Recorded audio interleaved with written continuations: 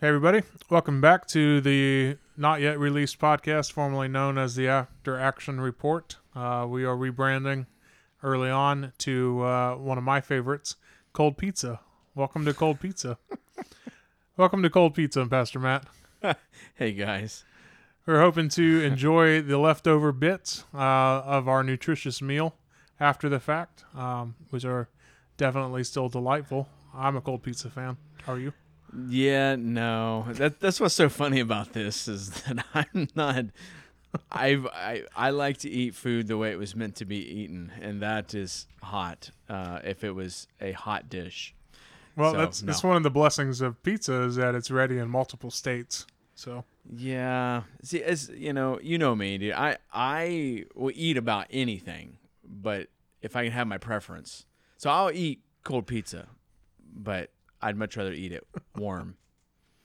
well, we're going to see what good things we can get from the leftovers here today and jump right into things. So yesterday we talked about theological and cultural maximalism.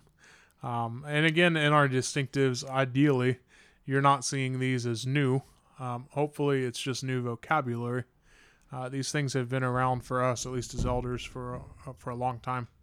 And we're happy to be able to communicate them more thoroughly, with more clarity, and definitely we're trying to move it kind of into the front door. So we've been revamping our membership class and pushing those into that, Yeah.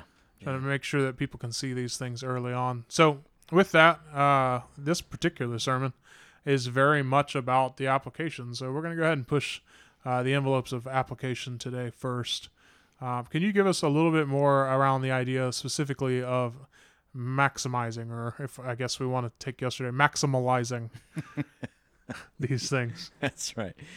Yeah. When it comes to preaching, you've got you've got kind of two camps, I would say, of preaching. One is preaching that's just kind of a running commentary, just kind of explaining the passage, and then they'll kind of slap on some basic kind of token application at the end, kind of throwaway application. Make sure you go home and love your wives. Yeah. Wives, make sure you go home and respect. That's make sure you go be a good worker. Mm-hmm. They're not going to maybe dive into the details of. It's either just general or low effort or both. Yeah. And then the other extreme is more pragmatic church growth type preaching, where it's like no commentary on the passage, no explanation of the passage, no exposition of the passage, explaining the passage, and just all application. So here's your 10 steps to a better marriage, and I'm going to string together a bunch of unrelated passages that may or may not relate to those 10 points.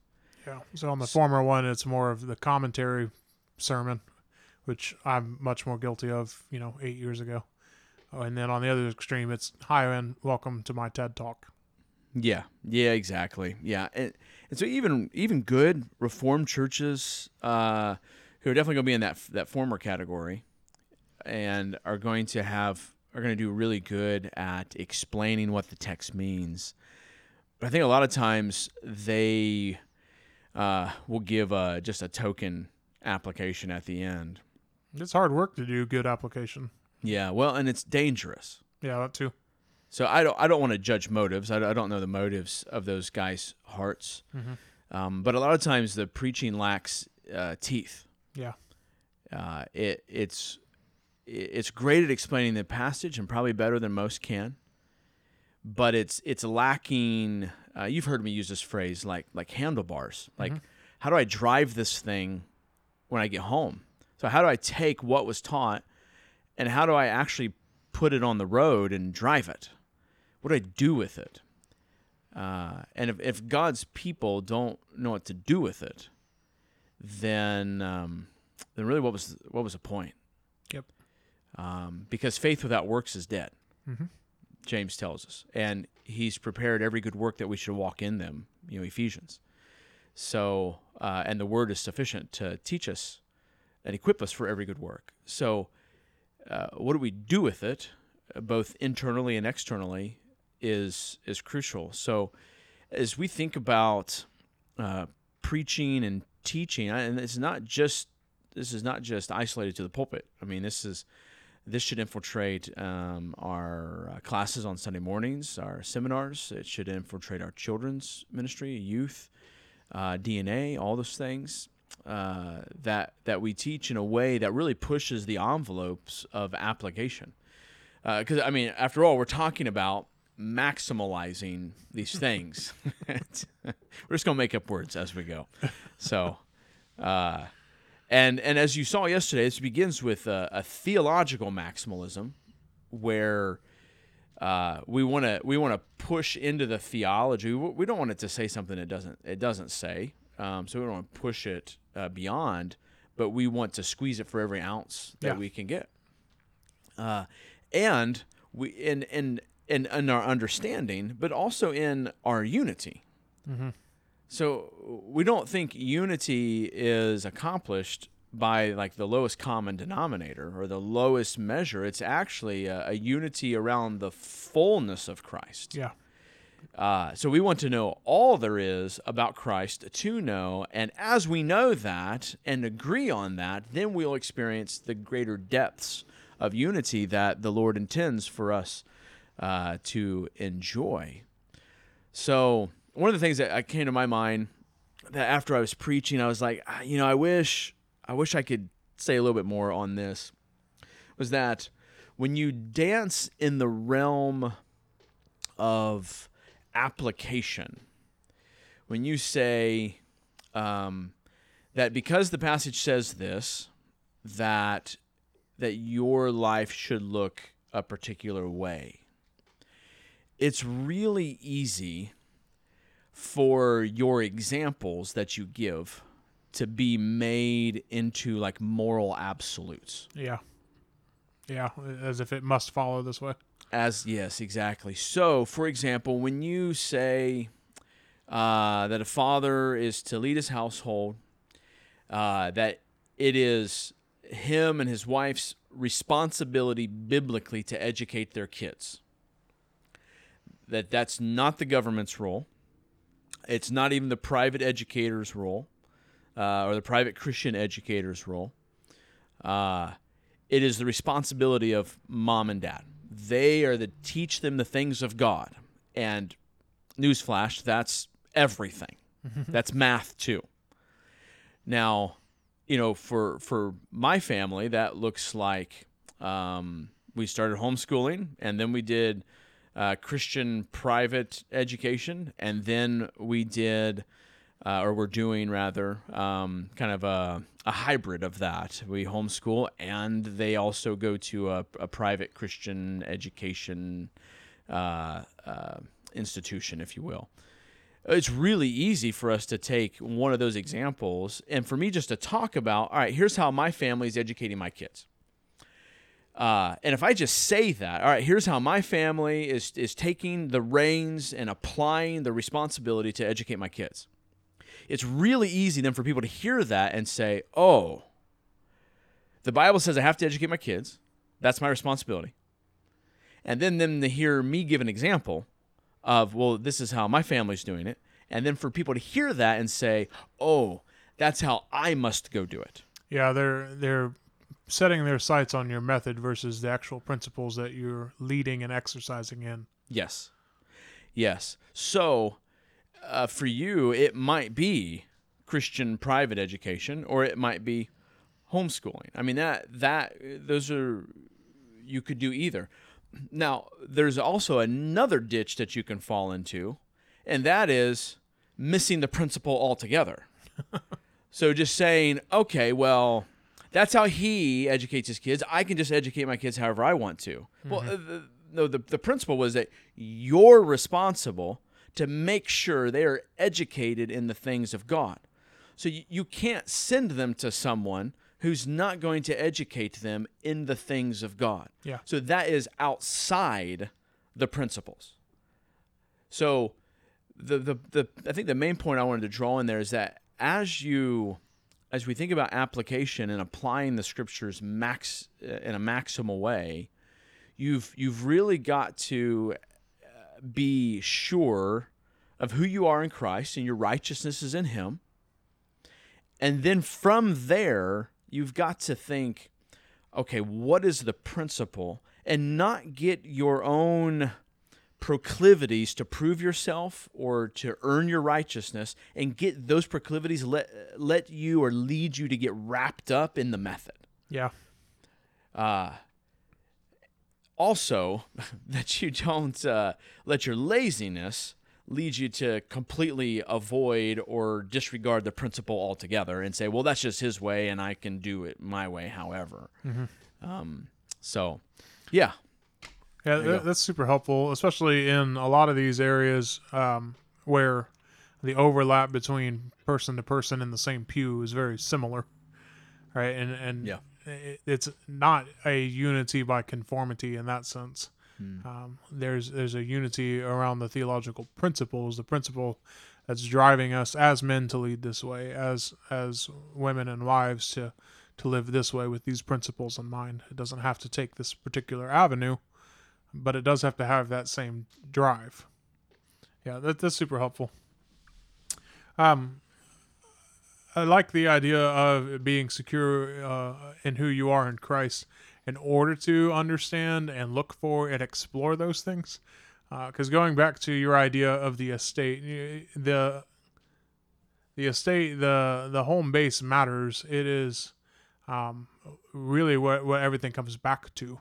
Mm-hmm. And so, as knowing that I have that and it's strong, well, now I feel a lot more freedom to be able to go out and do what I need to do in the surrounding acres.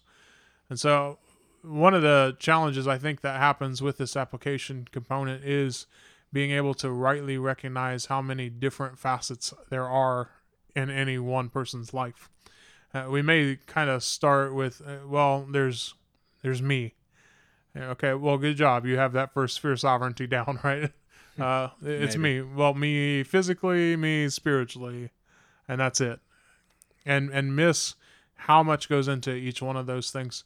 I have a tool that I use from counseling. That's super helpful in just maximalizing, in broadening. I'm gonna keep making up words. Opening up the vista to how much is actually going on, all these different categories in our life that we need to look to. And so as we hear the scriptures and maybe just apply it to one thing, maybe it's, work, our career, what does that look like? And then, well, wait, what does it look like everywhere else? What does it look like in my finances and budget? What does it look like in my family, my children? What does it look like with my parents? What does it look like for my social activities? What does it look like for my friends? What does it look like in the church and the Bible and prayer and witness and school? What about in my body and my physical health and exercise and diet and sleep? What about my use of time, my use of abilities? What about in my marriage or in sex? How's this principle carry over to all these other avenues of our life? And if we're really shaky on who we are as our identity, then we're going to fall into some pits of saying, well, my failure in this one area is my identity. No, it's not. But also my failure in this identity might crop up in other places too. Yeah, absolutely.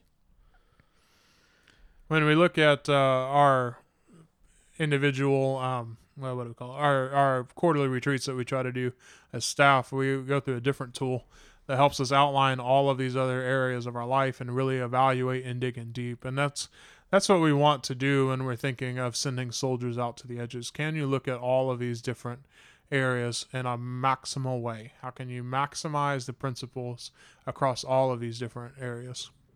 So, like Treebeard, we don't fall prey to the idea of, well, everything's fine in Fangorn and I'm in control of everything, and not realize what that the edges are burning and that it's going to change the entire nature of the forest if we don't take care of it now. Yeah. Which kind of is a good segue, I think, to the third thing we were going to talk about today, and that is elders and other stronger spiritual leaders in the church will oftentimes swoop into a person's life, into a surrounding area. Like they've they jump into a scenario or a circumstance that they see has gone awry. Something that's being let go, or that is that seems to be a worldly influence in that area, and oftentimes the response is something like, "Oh man, it's not that big of a deal," or "Man, why are the elders being so hard on me?" Or "Wow, that's like domineering. They're getting into my business. You know, they're getting beyond their reach, or they're speaking to something that they really shouldn't be messing with." And really, where that elder's coming from is they don't, like, they care about that physical thing, that further reach of the estate, but what they see that's not being seen by the person is that there are bricks coming out of the foundation of the house that are connected to the further reach item, or what seems to be less significant, out here 3 miles away. And so the elder, though, is using, or the pastor or the disciple leader is using that as an opportunity to say, "Hey, hang on a second, something's not right." But it's really easy at that point, particularly for a prideful person, to say, no, I'm good. And, well, what's the big deal? This goes back to last week, even on the reproof before correction. Mm-hmm. Yeah. Yeah. And I think, you brought up a good point earlier today about the danger of being deluded. That not realizing that you might be on the furthest reach out here, and you might think everything's fine, but you're actually in a swamp. Yep. You just don't realize you're in a swamp.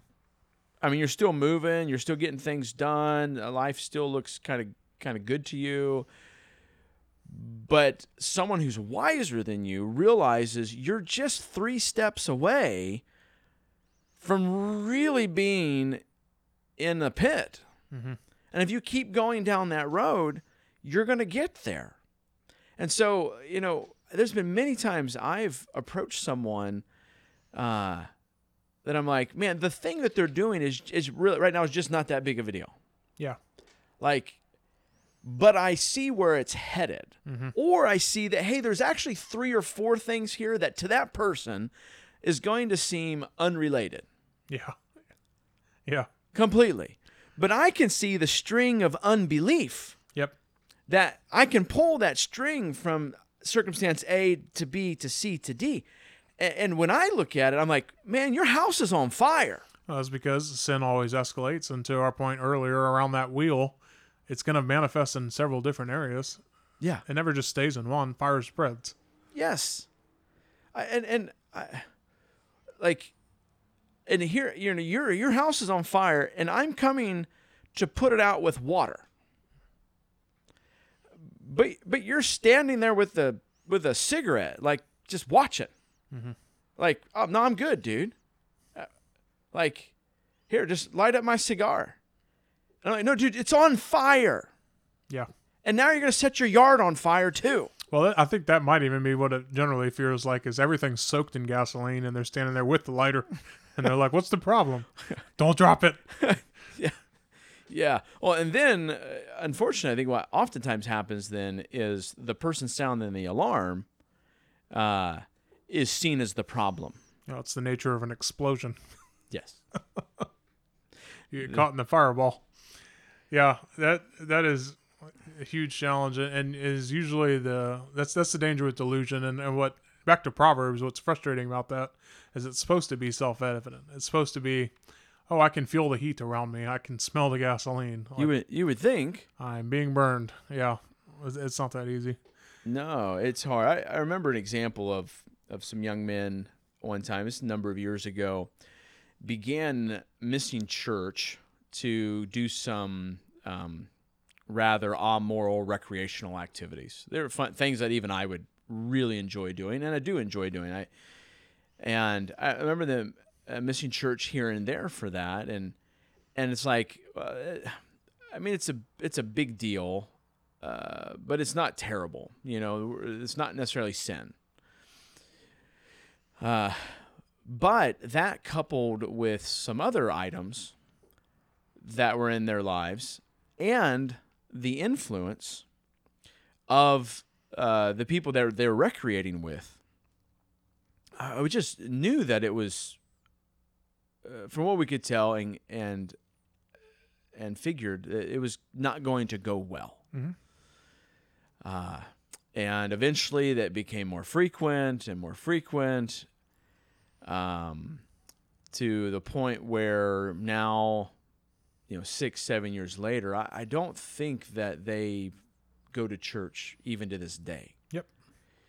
And these are people who grew up going to church their whole lives, and then were faithful, really, really faithful for a time, and never became members, but it disappeared. And it was one of those, like, we had conversations, but it was like, it's no big deal. It's no big deal, Pastor. It's no big deal. I'll be there next week. It's no big deal. Yeah, to your point of that individual thing maybe not being sin, going to the picture of missing the mark, right? Sin means to miss the mark. And so you're an archer, right? That's how you usually have to hunt. How much goes into hitting the mark when you're firing an arrow, right? Yeah. A lot. So what happens if you start to get distracted a little bit to the left? Something's flashing over there while you're trying to aim your arrow. What happens if you lean a little bit to the right? Yeah. If you start to pull back a little bit too far, or you change your timing of your release, all these things that seem innocuous at the moment will actually end up in you not just missing the mark, but missing the target altogether. Yeah. And those things build that lead to then that sin. Or to push that your example or metaphor a little farther, you might actually wound the deer. Yeah. And it might take days for it to die. Mm-hmm. Yep. Like that's a real danger. Yeah, I was talking about a target, but you're Oh. yeah, you're talking about I animals. don't shoot at non-moving targets, man. Come on. So yeah, that's super helpful. That's what you city boys do.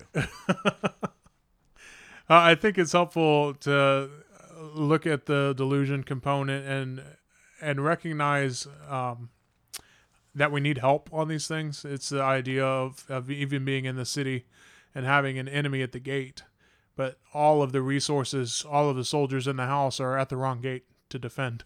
Yeah. And being bewildered that people even show up and say, "Hey, there's somebody outside." Yeah. Yeah.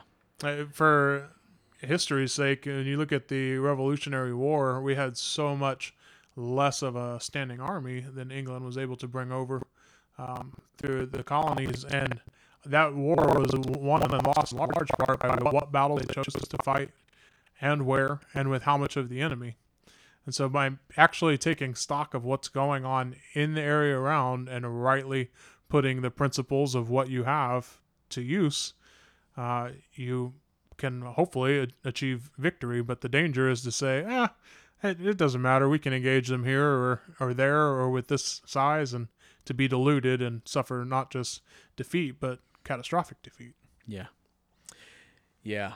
Yeah. And I think that brings us to our last thought here. And that is, as you press in to further application of the word, and you address sometimes or oftentimes the furthest reaches of life, like how do you in a godly way plow your yard, or how do you in a godly way, a Christianly way, work for your employer, or vote at the voter box, or speak to your children when they're disobedient. or how you engage someone who's living a very pagan life. As you do that, you realize that both as a leader and then as a follower, that the requirements to be a part seem to go up. Mm-hmm. And I don't mean that in a like earning your way into it, but as in it's more costly to be a part of that. The expectations are higher, and we just live in such a culture where most churches require less of their members than a shopper rewards card at your local Target. Like, it's kind of goes something like this. As long as you contribute here, financially, and you keep the seat warm, and you don't cause a fuss, you can hang around as much as you want. And heck, you can even choose which bathroom you'd prefer to use. Like, the expectations are so low. Mm-hmm. I mean, as long as you can breathe, you can come. Oh, yeah. That's the church growth movement. Warm bodies. Warm bodies. Now, when we think about like what is required of you, I don't mean like churches requiring people to serve X amount of hours or be in a number of ministries, although those things are a part of it and certainly important, but require of you in the way that you perform your vocation, or the way you keep your house, or the way you lead your household, or the wives and the way you submit to your husbands, or mom and dad, the way you educate your kids, or how do you manage your finances, or how big of a vision do you have for seeing the world discipled for Jesus Christ? Yeah, I hate to rail on sports because it's a soft target that so many people go after, but yeah, most people are better at being sports fans for their favorite team than they are at being Christians. Yeah. And what they represent and chase. This is one of the things I appreciate most about Martin Lloyd-Jones. We've used a lot of his sermons for our bumpers and stuff, is the way in which he does application is by reminding them that they're Christian. He said, yeah, he's the one that uses that word the most. And for whatever reason in my upbringing and college years, I shied away from using that word specifically. But he uses it all the time. You do it as a Christian. Because you're a Christian, you do this, and you do it this way. Yeah. And it's because that's our identity. It goes back to the kingdom language of we are kingdom citizens. We're ambassadors for our king, and so we represent him in what we do. Because you're a Christian, you do it this way. Yeah. Yeah, I should start using that more in preaching. This is the way you should do it because you're a Christian. Yeah. Yeah. I might have to start doing that. It brings the demands to bear immediately. Do you want the title? Do you want to be involved with that covenant people? Do you want what you say you do? Then this is what it looks like, and it's not a stretch. Yeah. So yeah, we should start doing that. I think that this week's topic is maybe one of the deepest ones just by definition.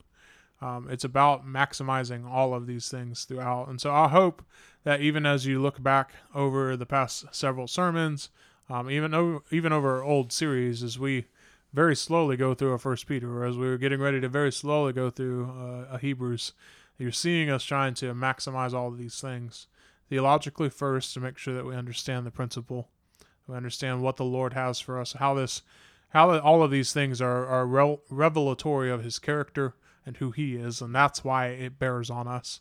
And then how do we actually bring it out in our culture as a church, but then to affect culture. Yeah. Man, let me add in one more thing before we jump off here. Go back to the hunting analogy. I don't if you've been around here for a long time, I used to chase deer all the time. I haven't heard any stories lately. In preaching. So let me chase a deer here for a moment. Yeah, if I just want to think about theological maximalism and cultural maximalism as it relates to that example in deer hunting. If you don't know much about deer hunting, particularly bow hunting, you're going to think, All right, well, how do I go do that in an effective way? You're probably going to think, okay, well, I need camo so deer can't see me. I need a weapon, or I need a bow, and I need to be able to hit the target. And then you might think, okay, maybe I need to be up in a tree somehow. That's probably going to be the extent of your application. Is there a fancy word for hunting? Hunting? Sure. Okay. Hunting minimalism. Hunting minimal. There you go. That's and you might say that's cool. As long as we can all talk about those points, then we can all get along. There you go. That's your hunting minimalism. There you go. And that makes me a hunter.